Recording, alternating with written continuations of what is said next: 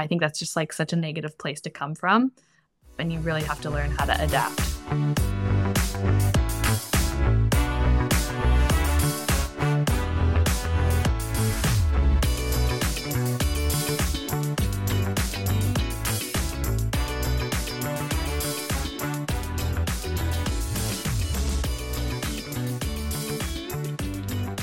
Hi everybody, ET Mac back with Quickfire Marketing. Today's topic has been discussed before and it'll probably be discussed even 30 years from now, and it's how sales and marketing can better work together.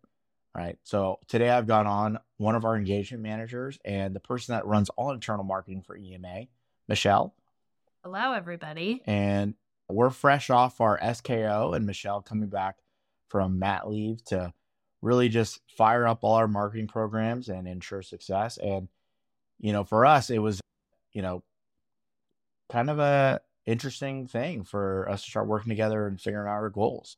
Yeah, this is a perfect topic because all of this is so fresh at the top of our minds right now on exactly how to make sure sales and marketing align, especially top of the year. Make sure we're working towards the same goal, working together. So what does that mean? What do we see, right? So let's cover some stereotypes or things we've seen in the past. Like for me, when sales and marketing aren't meshing well, what I've seen, and unfortunately what I've been what I've probably done is just seen sales steamrolling over marketing.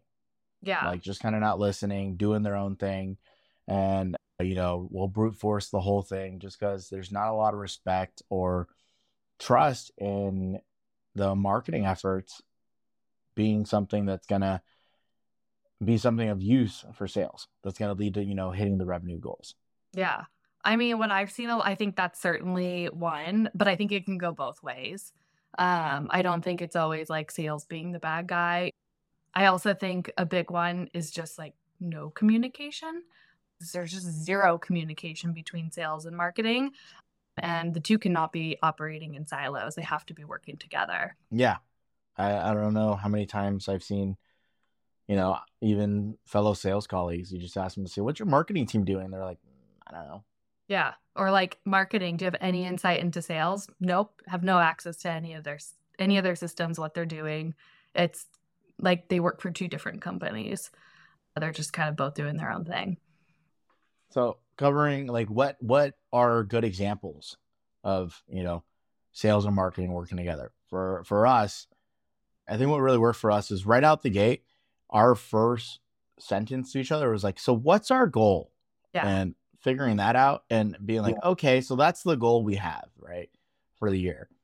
And if we both see that we have the same goal, then we're everything's easy after that. It was just kind of feedback, questions back and forth. How do we approach it? How do we want to approach it? What are we going to do? What is the other side going to do?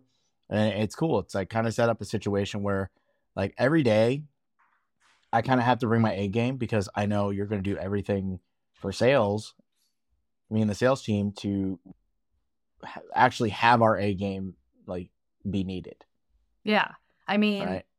I like to think of it like we're each other's bosses, right? Like I have to tell you what to do and you have to tell me what to do, and we have to respect each other, and it's the golden rule. You have to treat others how you want to be treated, but you also have to behave the way that you want your colleagues to behave, right? You have to tell each other what to do respectfully. Yeah. Also kind of like trust, right? Like we built up enough trust where we could kind of be vulnerable. It's like, hey, some of these systems kind of fell apart. We have gaps here. Like hand up, that's on me, or like hand up, I need support on this. And I didn't feel like you were gonna put me on blast or throw me under a bus for it. You were kind of just like, okay, we need to address this, and I can support you in this way, but some of this needs to come from you as well. I'm like, cool. That's as long as I can get some support, we can get this rolling. Yeah, I mean, I think that as sales and marketing can approach that conversation exactly the way that you laid it out, and we did. Mm-hmm. Right. And when we were sitting down and like crunching numbers together for EMA, right? That felt scary, and I knew where I needed to start and I knew where I needed to end, but sort of the middle stuff. was definitely a place where I needed to tag you in. So I think another really important thing to make sure that a sales and marketing relationship goes super well is knowing that you can tag in your partner, right? And be like, hey, here's what I've done so far. I've done my homework, but here's how I could really use your collaboration and your insight to round out our plans or round out our goals or round out our programs or whatever it is. So, we covered a couple of things. Like, what do you think is overall like the most important aspect? I'm just always going to say clear communication, maybe starting off on the right foot, making sure that you're aligned in your goals is always the most important thing. And then from there, the clear communication throughout the entire year. What would you say yours is?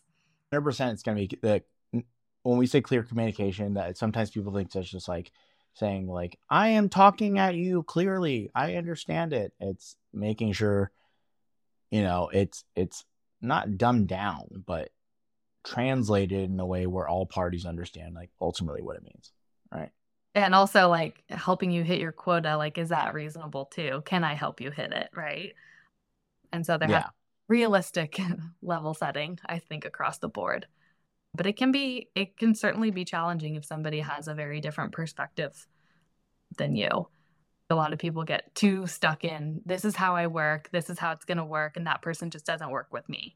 I think that's just like such a negative place to come from.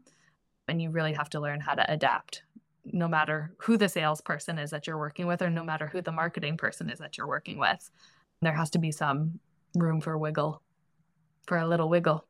Well, yeah, I 100% agree on that. But also, not negative, but like you got to identify the standard. Like, what is the standard we're going to bring every single day? Like, what does my best look like? And how can I bring out the best in others? Like, the more we can do that, the more sales and marketing can play off each other like that. That's like such a powerful day. Like, the best is when you can reach out as a sales team historically, and you're like, what's your marketing team doing? It's like, dude, I have 3 events coming up. We have these webinar leads. I get inbounds all day. Or even if like right now, maybe inbounds are a little lighter this time of year, but marketing already told me they have noticed it and they're going to launch a webinar, and they got 2 blogs coming up, and they're working on a case study. And if we're in B2B tech, we're going to have the Magic Quadrant release in a little bit. So we're getting all this extra ammo. Like, that's reassuring. Yeah, I mean, you can't just be on the same page at the beginning of the year and then be like ignoring each other or steamrolling each other or, not communicating throughout. And then at the end of the year being like, so what did you do? It's a constant check in. Okay, remember the program for the month is this. We're running the webinar on the third Thursday. We're launching the blog here. Here's your, all of the links you need, all of the, content or assets that you need for the month. Here's what you can be expecting. Sales being like, here's what's in the pipeline. There's a constant communication, constant meetings, weekly, monthly.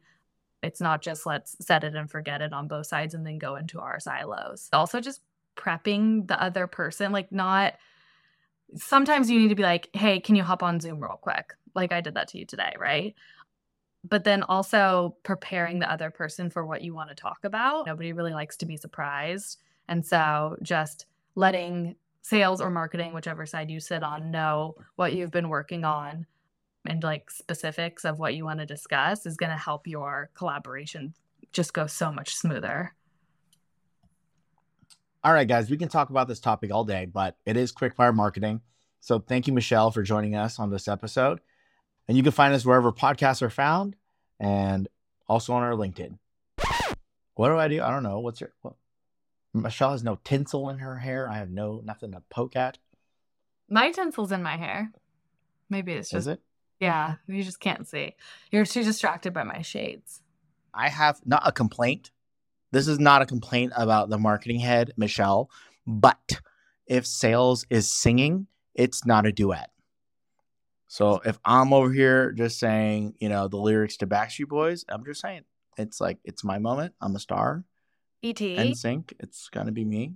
ET, if you start singing that and I can't start singing, that's like telling me to not think about a pink elephant. It's not fair. Once you start singing, I'm gonna start singing. I get excited, and then you make me feel really bad about.